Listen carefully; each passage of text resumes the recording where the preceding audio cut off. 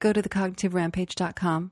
Feel free to contribute, donate, keep fueling the change, whatever it is that you guys can do to help continue to allow this to happen. None of this would happen without you and your love and your support, and of course your contributions. Love you.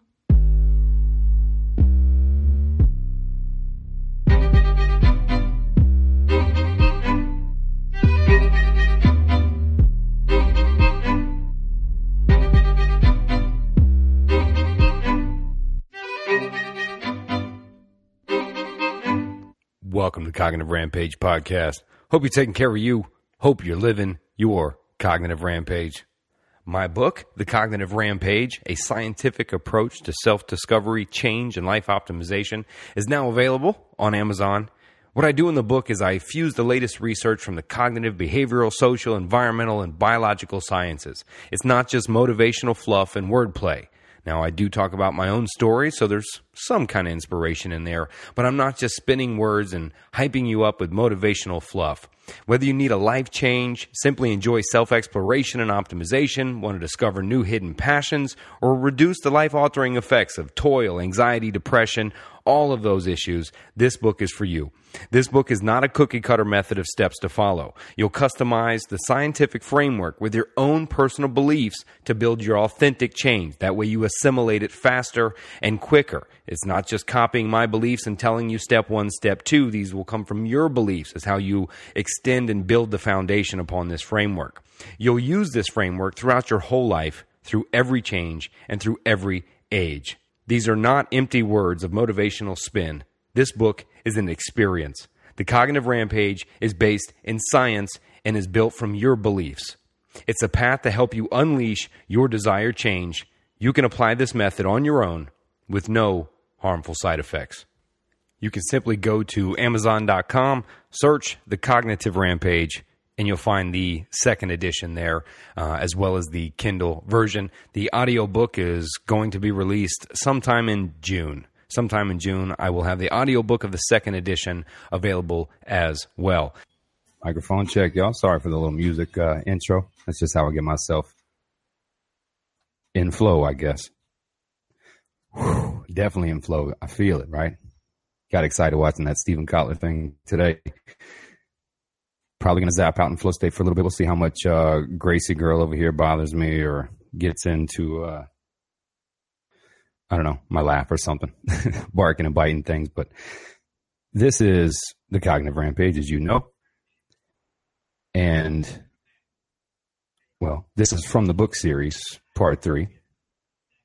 I've done a couple of them, and this will be the third part. I think I'm on chapter 9 now. So if you bought the book, I hope you did. But if you bought the book, if not, that's why I'm doing these series. The reason I'm doing from the book series is for that. If you can't afford the book, you can't buy the book, etc., you can at least listen to these and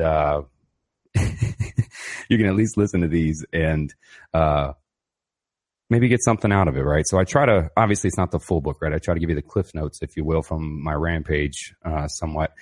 I sit down with the notes to try to come from them, and I'm made for this one because it's kind of meticulous a little bit. So I try not to leave things out, at least enough to give you some to where you can apply whatever it is I'm talking about. So episode 134 was my favorite. It's still my favorite episode. I think it was when I was most transparent and I was authentic on the mic. So you have to go back and listen to 134. And I kind of zoomed through chapters 1 through 7 really quickly. I cover the principles of change. I may reference those in this rampage.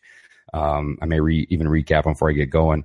But I summed up a lot of chapter 7. But there's chapter 3 in there about competence creators, basically pointing in the direction of all of the great minds that are out there doing it, that have come before me, etc., and how I built transrational structured behavior theory, where it came from, the history, etc. And then it goes on to talk about the principles. I'll just recap them now. Fuck it. The first principle being the core beliefs, or the concrete beliefs principle, that we have concrete beliefs, but essentially our core beliefs are what you believe about self, others, and the world. We will be using those tonight as I explain life philosophy, or how you cultivate your life philosophy and begin to grow one and build one. So I will reference that principle when we get going. But that's the first principle, the concrete beliefs, right? We have these concrete beliefs, things that we've experienced, which have downloaded to become beliefs that we believe, period, right? And I have to reference my roller coaster. You may know it by now, but it's what I reference when I talk about truth or what we believe, right? So if you ride a roller coaster, you tell me it wasn't scary. I ride the same roller coaster, tell you it was. Who's telling the truth? Right. We've learned the truth has plasticity to the perception, to the person in the moment. And that experience is how we begin to concrete beliefs, right? So that's that first principle again, right? We have to be willing to question those. I cover those again, pretty in depth on the part 2, which was RSA, chapter 8. It's an in-depth episode or in-depth chapter. So I had to dedicate that whole episode 145, I think it is, to all of RSA.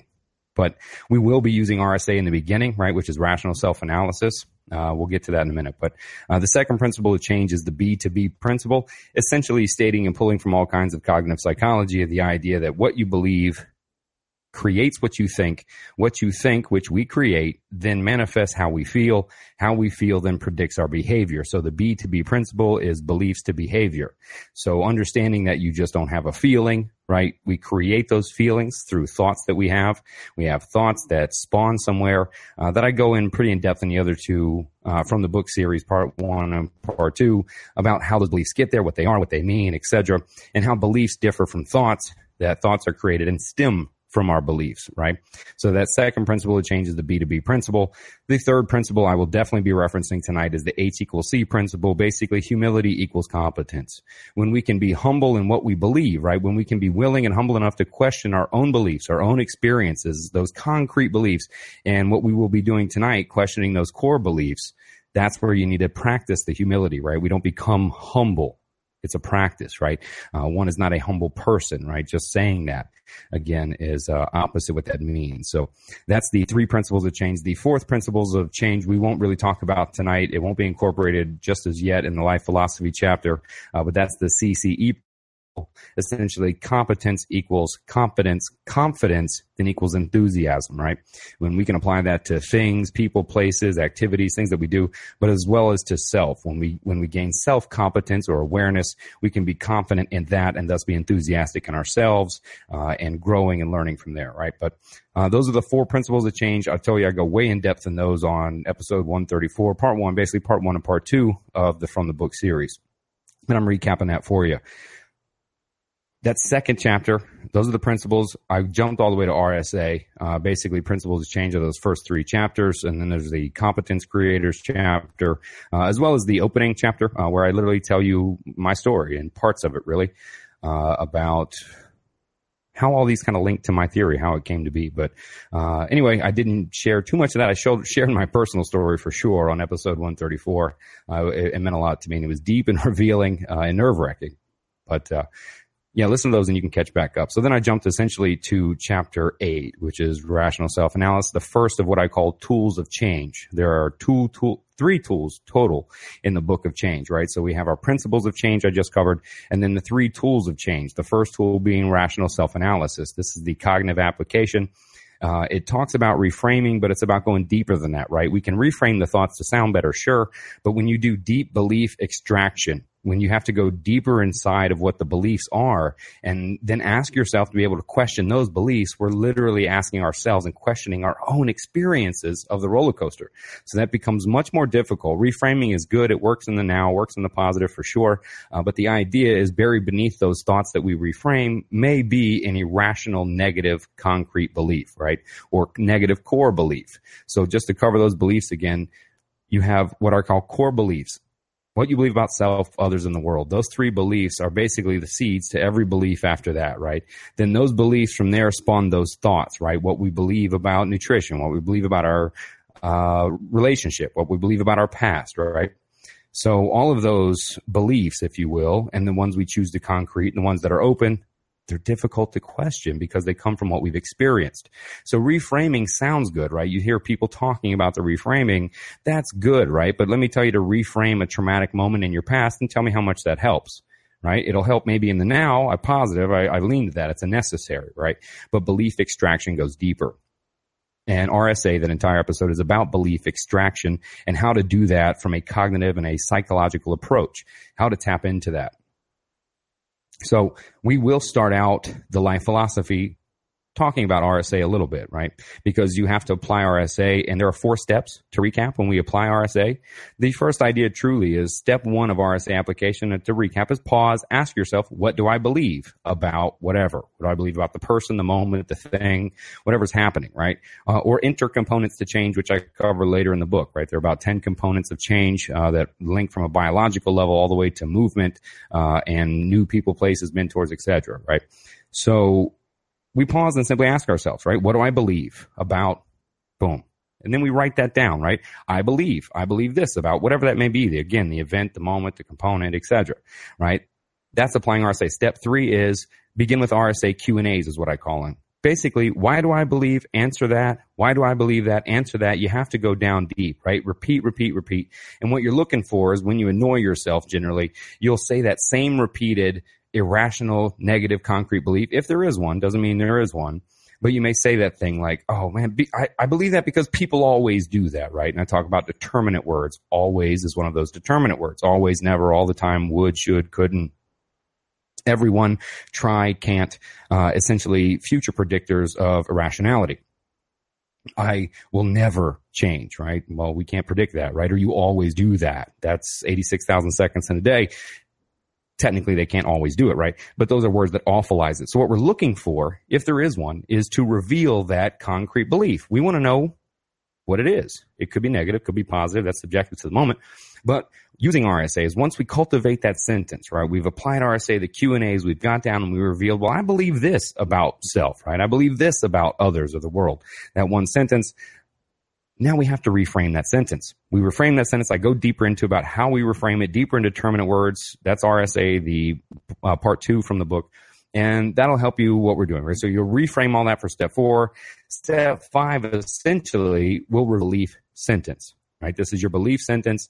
And with step 5, I tell you to add the word remember at the beginning as you're reframing and restructuring the sentence to where as if you're leaving advice for yourself. So it would be remember to, right? Or remember blah, blah, blah about others, self, the world, the belief, the component, whatever. This becomes your belief statement. This belief statement for that last step 5 of RSA application is then to add that to your life philosophy. Okay? So as I walk you from that chapter, as I ended episode 145, what we had done was ask those questions about your core beliefs. I helped you apply RSA to what do you believe about the world, others, and self. I had you write that down, etc. We applied some reframing. I walked you through it, and we came up with what we believed at the time to be a rational statement that also shows optimism, right? This is that belief sentence. We added remember at the beginning, so remember, about the belief. Well, if you cultivated that from the last episode and you did that work and you really dove into yourself, applied RSA to really find out what you believe, because really a lot of people don't really know what they believe about self, others, in the world. And many people give you a monologue, right? Or some quote or some shit from somebody else. But what do you truly believe in one sentence, maybe 2? See, the longer that philosophy or that sentence, belief sentence becomes, the more room we have to fuck with it, right? When life fucks with us. So the idea really is to shape that belief sentence to be very simplistic and very one sentence explanation of what you believe about the world. This, my friends, is the beginning to your life philosophy. Now we'll walk into chapter 9.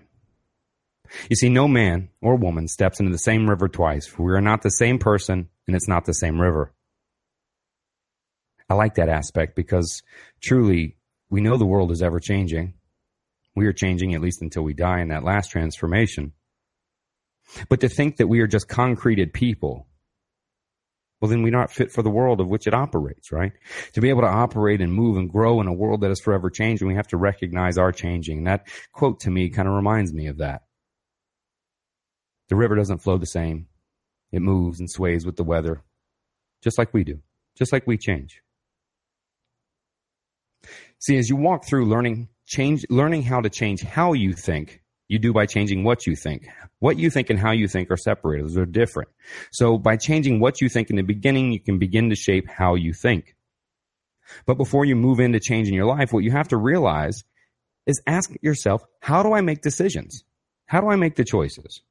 You see, the fact that we're human, we tend to make the choice with the least resistance and generally the most immediate reward. We're human. That's what we do, right? Or maybe you make a pros and cons list, right? That's what I was always taught. Write it down. See what's up. Well, see, I'm not a fan of this list. I'm not a fan of any list making, really. But the fans of the pros and cons list, I only tell you this, that what's really good about looking what's behind door number 1, door number 2, looking all the pretty glitzy stuff of the possibilities if we choose this or if we choose that. We only make choice different. Again, Malcolm Gladwell has a great speech or a great talk on TED about how too many choices limits our ability to make a wise choice. It becomes emotional, right? He does it with spaghetti sauce and a couple other things in the talk. It's worth watching. But the idea is that how do you make the choice, right? Now we know, but now we start to implement crystal ball thinking, don't we? Because we're going, well, if I make this choice, then this will happen. We start to act like we can prophesy what's going to happen. This creates anxiety. This makes the toil. This is what makes stuff different. And then like most humans, usually at the end, we just simply go, well, that's path of least resistance, most immediate reward. And you can forget about calling somebody either, right? See, I talk in the book. Yeah, it's good to call the mentors, call the friends, but I can tell you this. You and I both know we call who the fuck we know is going to tell us what we want to hear anyway. You know, you're looking at the call list. Well, who do I need to call to talk about this? I know what they're going to tell me, and that's not what I want to do. So we end up just calling the person that's going to tell us what we want to hear anyway, or calling no one if that person's not going to tell us what we want to do. So the idea is really being able to make the choice ourselves, right? And the pros and cons list adds to the toil, adds to the anxiety. I've done a lot of talks and videos about the idea of toil, that a lot of anxiety, depression, sleepless nights, this comes from generally when we have to make a choice, and we make many choices in life, right? So the idea is when we have to make that choice, we can't sleep, we can't eat, we can't operate. What do? This could happen or this could happen. You see, if you're making the choice for the moment, then more than likely you will decide against your truth. It was that time you did the one thing and that thing happened and you went, shit, I knew I shouldn't have done that. Well, see, you knew it when your truth told you, but you decided based on emotion, right? So the idea is, how do we make decisions with more of our wisdom? Because you got a shitload of wisdom, don't you? You fucking earned it. Who do the friends call, right? When they need advice, they call you. So we have the wisdom, but all this emotion gets in the way. So when you make the pros and cons list, holy shit, look at all the potential emotional rewards that I could receive if this just, and then it'll be. Right? This adds to the choice making. So again, how do you make choices in life? Follow your heart, many people say, right? What does that mean? I don't know if it's my head thinking or my heart driving it. And the problem is many times when we make the choice, we don't even know if the choice we made is good or bad, right? How many times have you made the bad choice, learned the best lesson in life from it, and many years later you're like, shit, it was a terrible mistake, but it was the best thing that ever happened to me.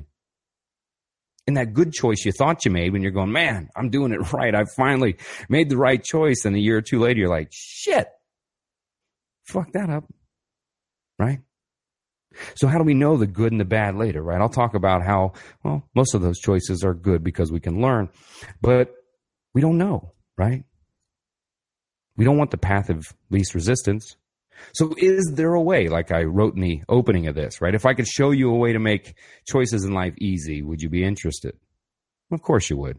And I write in the book, well, maybe easy is not the right term because you still have to choose. At least show you a way to where you know the truth, your experience of the roller coaster, what identifies with your life philosophy. Because when we can learn to make choices from a rational place, from our philosophy based on our truth and not emotion, we can limit anxiety, depression, toil, not to mention the biological effects that are happening to you, right? When you're stressing, trying to think, your epinephrine, cortisol levels are raised, your body's freaking the fuck out, fight, flight, freeze, right? You don't know what to do. You can't make everyday choices, so you just order the food anyway, right? We can't think, just clouded with the emotion, right? So the idea is, how do we cultivate or develop a way that we can cut through the emotions of the moment, of the choice, of the outcomes, and really make a choice from our philosophy, from our truth. Because when we can do that, we can avoid guilt, regret, and shame. More than likely, I know when I feel it, but you too, when you've made a choice, and it's been emotional, that one where you, I knew it.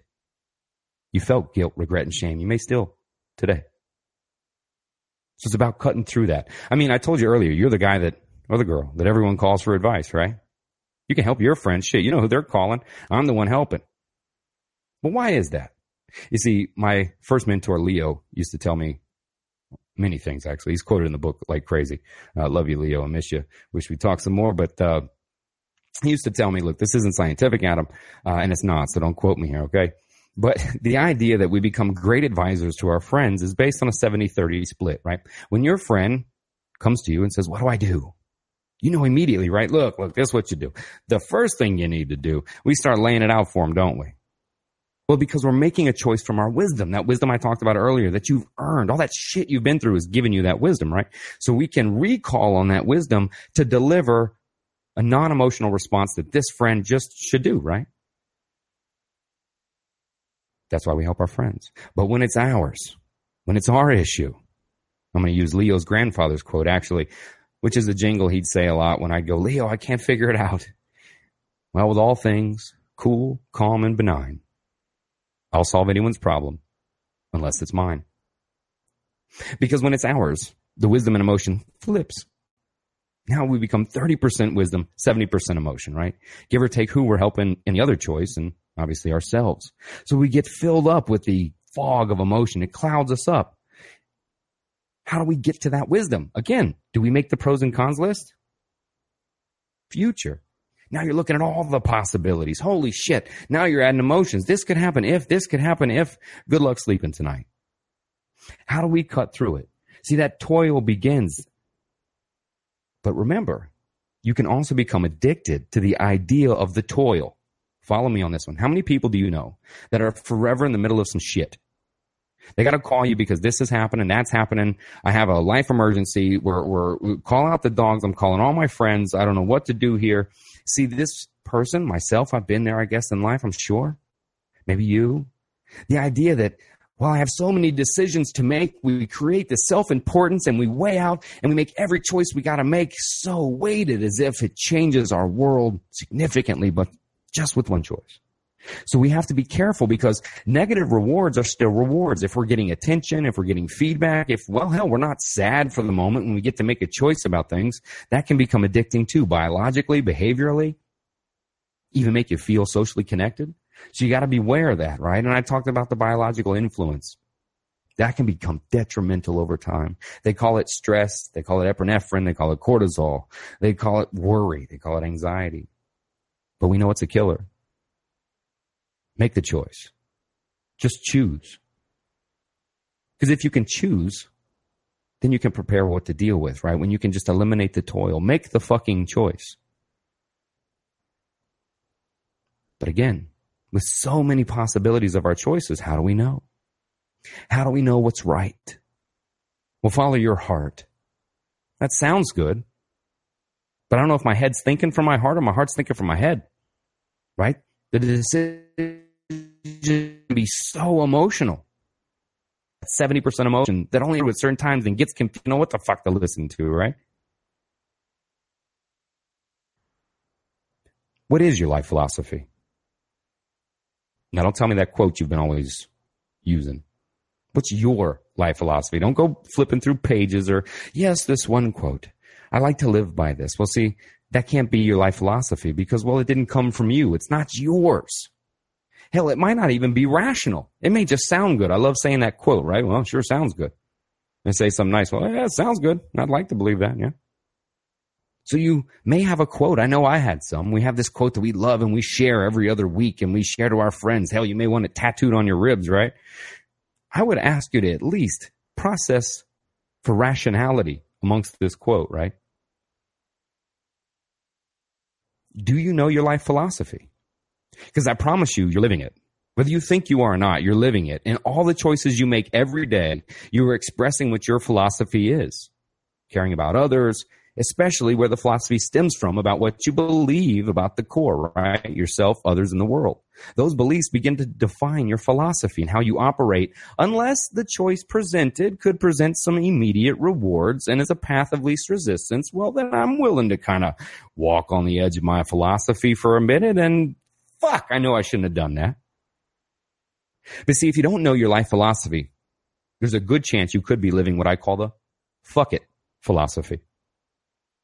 How many times in your life before you made that shitty decision that you went, oh no, and you did it anyway, what are the first two words you generally tell yourself? inside, and maybe your inside voice. There's inside voices, outside voices. Don't tell anybody you're hearing that. They might lock you up. But it's what? It's fuck it. And if you don't curse because that offends you, then, well, change your perception. But the idea, maybe you say freak it or forget it. Shut the front door. See, that fuck it philosophy sounds good. Live life like it's your last. Fuck it. That sounds good. 10 years fucking later. Well, shit. Right? That was like me the first 25, 26 years of my life, living like a crazy gangster trying to get shot. Like nobody will take me out, man. What the heck? Just living the fuck it philosophy, man. Almost killed me 35 times, right? So if you don't know your philosophy, then how do you even know how you're making decisions? See how people can get lost in the emotional choices that are presented in front of us, choose on those emotions, not on their wisdom, go against what they believe, their truth, their experience of life, and then feel guilt, regret, and shame as life continues, as they have to make more and more choices that impacts your life on every level, biological, social, mental, behavioral. As you make all of these choices on your life, are you doing emotionally? Are you looking behind door number 1 through 8 going, oh my God, I don't know what to choose? Then we choose in the moment because we're fucking human, and we make the emotional choice, and perhaps we've just been saying, fuck it. That's how I live, right? That's who I am. You know how the fuck I feel about saying who I am, right? You see, your philosophy changes. If you do have a philosophy, maybe you do, right? Maybe you have a thing that you live by. Is it umbrella? Does it cover every choice in life, if you will? Every decision, situation? Can you reference that philosophy for everything? I don't know. Maybe not. Is it rational? You see, we're not the same person that we were 10 years ago, let alone 10 minutes ago. If we are evolving and changing, then the idea our experiences, right, is where we concrete beliefs, is where we change beliefs, right? I used to be scared of the roller coaster. I rode it. Holy shit. I can make it. I'm fine. My beliefs change, right? In those moments, we can change. Isn't that crazy? The moment that we have a different moment, no process, but in a moment, we can just change. So if we're not the same person from 10 minutes ago that we were even 10 years ago or whenever that you'll be in 10 minutes from now, how can we keep the same philosophy and keep managing and making the choices thinking that we'll build some authentic self and some life where we'll find that enthusiastic state that we're looking for? You see, write your philosophy down, I like to say, and through the book, that's what I help you do. It's not me telling you, here's the 1-2s on how to live life and what you're supposed to do. Here's a framework built in multiple levels of psychology, science, biology, behavior, research that I'm learning, and then answer them from your beliefs, because generally the controller of what we do, what we think, what we say, where we go, what we buy, the things we do, the people around us, the people we pursue, this is based on what you believe. So if we can structure a framework for you to then apply your beliefs, excavate those beliefs, filter those beliefs to a rational state, applying psychology and a method, create new beliefs at a base, and build philosophies that we make decisions now in life from our beliefs, our truths, our philosophy. Well, it's about living without regret, right? Without shame. Feeling that we're honorable. If your choice depends on the moment, well, then you're open to violating your truth. Right? That's what people say, right? How do you make choices? Your response may have been, well, it depends on the moment. Does it? It sounds like a card shark to me. It depends on the moment. What you're really saying is, it depends on how much work I got to put in and how much reward I receive. See, that's what we're saying. I'm willing to question my own philosophies and walk the line of my own personal truths if the reward you present to me is worth doing that. And sure, I may say, fuck, later, but hey, we'll have the thing, right? I'll be able to say I did it. So you have to be careful if you're saying, well, it depends on the moment, because when we can make choices from our philosophy, then we can build character. Character is a choice. Talent is a gift, as my mom used to quote a lot. So again, how do we filter through the long nights of toil, reduce guilt, regret, shame, not think about it? Lord knows, not write a pros and cons list. Well, we're going to build your life philosophy here. We're going to talk about it. We're going to get you started. See you in the other episode. Remember, I got you started with what do you believe about the world, others, and self. We applied those steps of RSA. You revealed the belief sentence. You have remember this about self, remember this about the world, remember this about others. That's the beginning to your philosophy. Think of how many choices, if you'd have just known that philosophy in your past, you may have made a different choice. See, it's not about the pros and cons list, right? Again, when we can cultivate a philosophy and write it down, have it in front of us, right? Being able to reference that. Then what I'm telling you to do is when you have it, when the choices are presented, you don't have to examine them. You simply look at what the choices are, consult your life philosophy, and I promise you the truth of your answer will be revealed. And if it's not, that's good, but I'll cover more later of why it's good if it doesn't answer it for you. That's why I asked you, is the philosophy you have currently umbrella-like? Does it cover every situation in life? And again, if it's a quote, it's not yours. So where we're going to start, right? We started with the core beliefs. Self, others, the world. We've written that sentence. But step 2 of cultivating your life philosophy, the first part, remember, we've built the first 3 sentences that you've applied RSA, you've examined to be rational, right? You've excavated that belief, you've challenged that belief, you've questioned it and left yourself advice about self, others, and the world. A sentence, maybe 2 tops. We don't want it loose to where we can manipulate and use a little tyranny of words to change our own philosophy to fit what we want to happen, right? See, part 2 is about those quotes that you keep using, your mentor's quotes. Pull up that quote. I want you to look at it after this episode or when you're writing this down. And I want you to really dissect what it means, what it's saying. Is it a vague philosophical quote left open to the interpretation of how you perceive it in the moment? Is that the beauty of it, that it's interchangeable? Well, see, it's hard to live with a philosophy that's interchangeable because now we're allowing emotion to leak into our choice because then we can manipulate the words of, well, a quote that's not even ours to fit whatever choice we're going to make. So fuck it, right? So take those quotes, even the one granddaddy passed down to you, the one mama's always been saying, right? I got a ton of those. You got those 3 sentences, but now I want you to write down all those quotes. See, in this part of the philosophy, you can include as many quotes as you want. There's no limit. There's a limit to those first 3, a sentence or 2 tops. But here it's your mentors, right? Those sayings, those quotes you like. Write them all down. Write down 30 of them, 50 of them, 5 of them, 1 of them.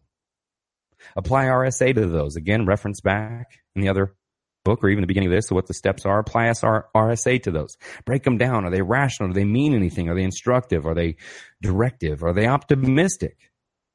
Are they negative? Pessimistic?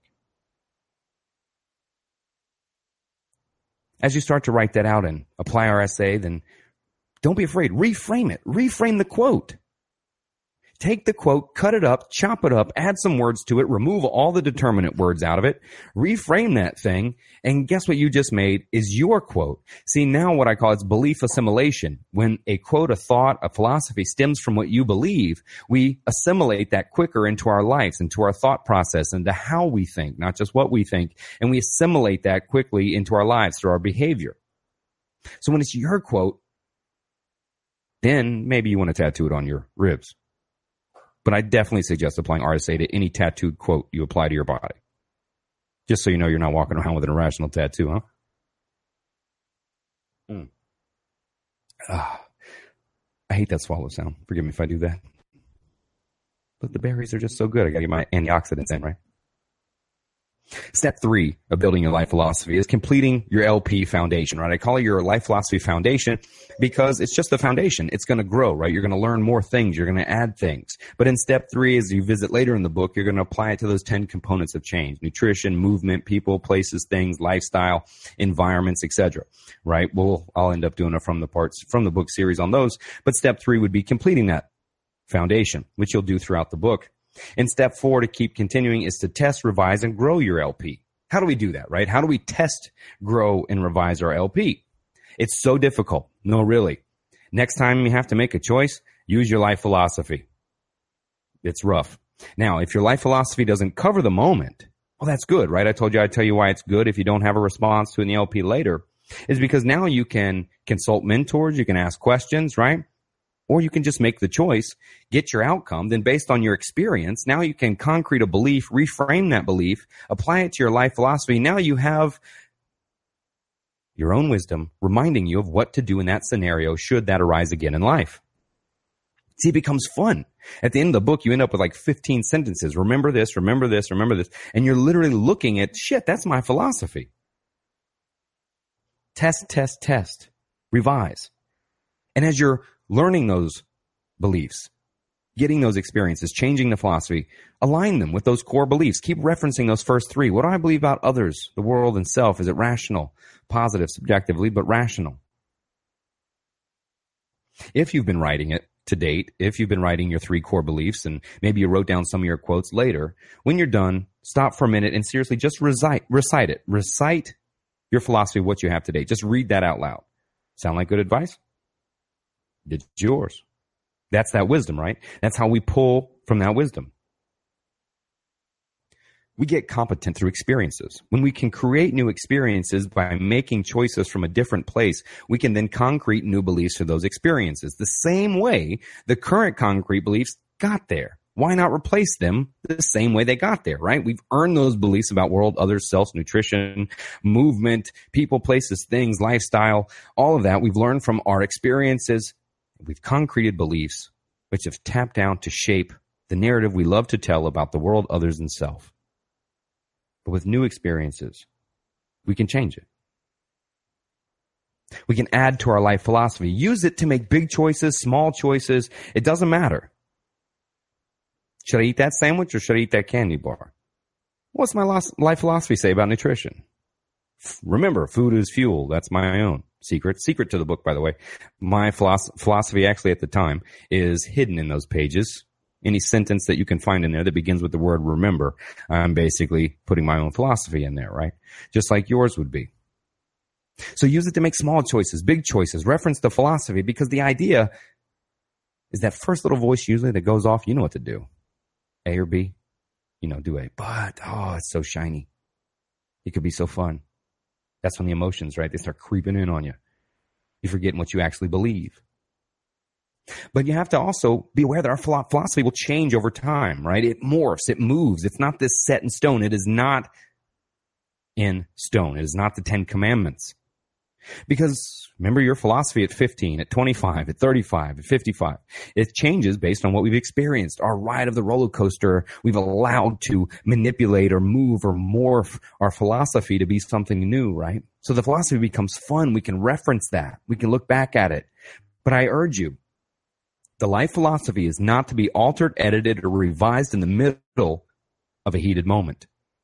It's not there. That's when what you've concreted has been there to plow you through of what your truths are, what you believe. It's only to be revised, or things are only to be removed from that philosophy when you're in a calm state. When it's relaxed, you can visit it, you can analyze it. Because if we leave our philosophy open, again, to the situation of emotion and vague enough, we can then manipulate and say, well, I don't really believe that anymore. This person hurt me, so I don't believe that anymore about others, right?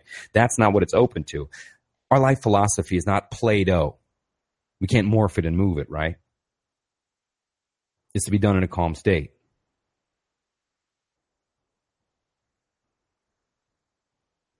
But it changes. It grows.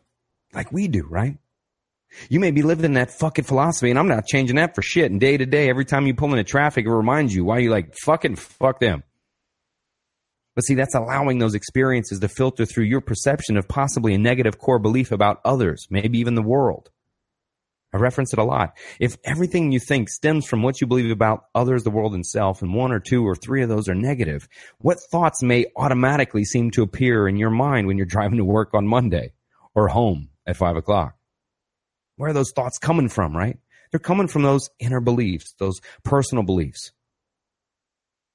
But when we make that choice, we can't leave it to be vulnerable to the emotions that come in our lives. We have to be able to decide from our truth in that moment and not be open to it, right? We can't be weighing the deal out. And again, the philosophy is changing. So when you face new choices, again, the answer may not be there, right? You may say, man, I consulted my philosophy. It didn't reveal itself. I don't know what to do. I don't know. Well, see, that's the problem opportunity that life brings us, right? Make the choice. Do not toil. Make the choice. When you make the choice, then you'll know. Take the variables, process those, RSA those, and create a new sentence, a new belief sentence to your philosophy and add it to it. You've gained competence, you've gained experience, you've made those choices, you talked to those people, you've been through that. Now let me add that to my philosophy. So if that presents itself again, or one of your friends call because they need you, You can just reference that philosophy. I used to tell people when I was doing private or even in the clinics, I'd tell people, look, you can do this with a friend. It gets really fun, actually, right? A friend that maybe you're dealing with it, right? A shout out there to, we'll just call you little A, and you and your brother and what you're dealing with. You can try this, right? Help them develop this philosophy and write this out, right? Go through the whole thing so they have all this to remember to. And then I want you to have it written down in front of you. And when this friend calls you for advice, I don't know what to do, man. All you do is simply recite their philosophy to them and hang up the phone. They're going to call you back, text you. No, seriously, man, I really need to talk. Hell, text them the philosophy. But if they call back again, recite the philosophy again. When you're done, hang up. Don't say anything else. Do that over time. Next time your friend starts to call you and he has to make a choice, or she can't make a choice and they don't know what to do and they start to call you, well, they're going to read their own philosophy. And that's what you want them to do anyway, right? Is choose from their truth. Not just give them your wisdom and tell them what to do. Your experiences contain life nutrients of knowledge, but you must extract them. And when you can extract them, you can gain competence, self-competence. That leads to the self-confidence. But I get it, right? I've been there. What are we going to do in that heated situation, right? It's heated up. It's getting crazy. The emotions have taken over. My biological responses is there. Somebody's getting fucked up, or I'm getting the hell out of here, right? Or I can't move. It's that intense situation. You know what I'm going to do? I'm going to pull out my philosophy out of my back pocket, right? I'm going to read it. Nah, I got you. Nah, I got you. I know we can't reference that. But I write in the book. Leo gave me some more advice. But there's two things that when you're in that moment, when you can't really seem to recall your life philosophy, when the 70% emotion is taken over to 98% emotion, and you're lost in the fucking woods, and you're about to make an emotional choice, you don't know what to do, you can't do the philosophy, what do? I want you to pause and ask yourself for a minute, is this a top 5? If I was dying in 5 days, is this a top 5? Would I be this concerned? Would I be this worked up, this much trapped in toil? Would I allow it to consume me? Would I allow it to flow through me, as Leo would say? Is this choice so imperative that with 5 days left to live, would it be a top 5 in my life? And if it's not, why am I treating it as such?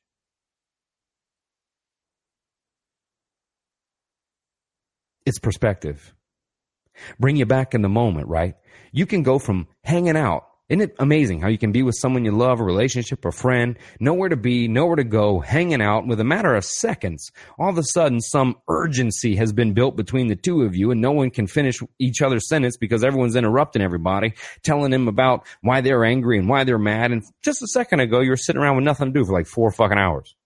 And you're sitting around in this self-created urgency of the decision, right? Because really, when you're talking to someone, you're sharing top secret beliefs, man. You're like literally going, hey, man, here's my fucking top secret file. I'm telling you what I believe. And if somebody you care about doesn't like that, they're really telling you, no, everything you believe and you've been choosing based on is wrong. Then all of a sudden it gets heated. We're so trapped in the emotion. I can't pull out my philosophy. Is this a top 5? Why the heck am I so worked up? If I was dying in 5 days, would this be a top 5?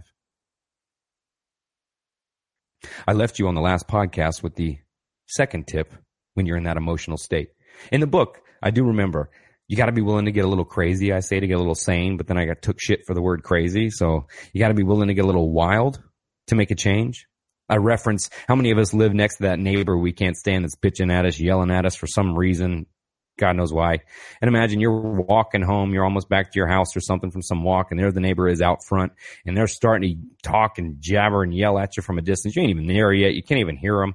Typically, you're already on the borderline. This dude's about to go down. You can't take it anymore, right? Let me pull out my philosophy, right? That's not going to happen, right?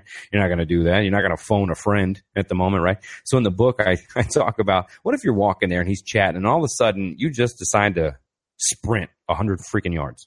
200 yards. Just sprint it. Well, guess who's far away from the issue, catching their breath on the walk back? And if he's still there doing it, sprint again. He may think you're crazy. And you know what? He may start sprinting with you. Maybe end up becoming friends.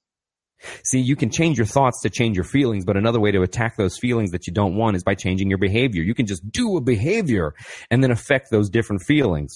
But again, I will reference, you did have to think about sprinting down the street first.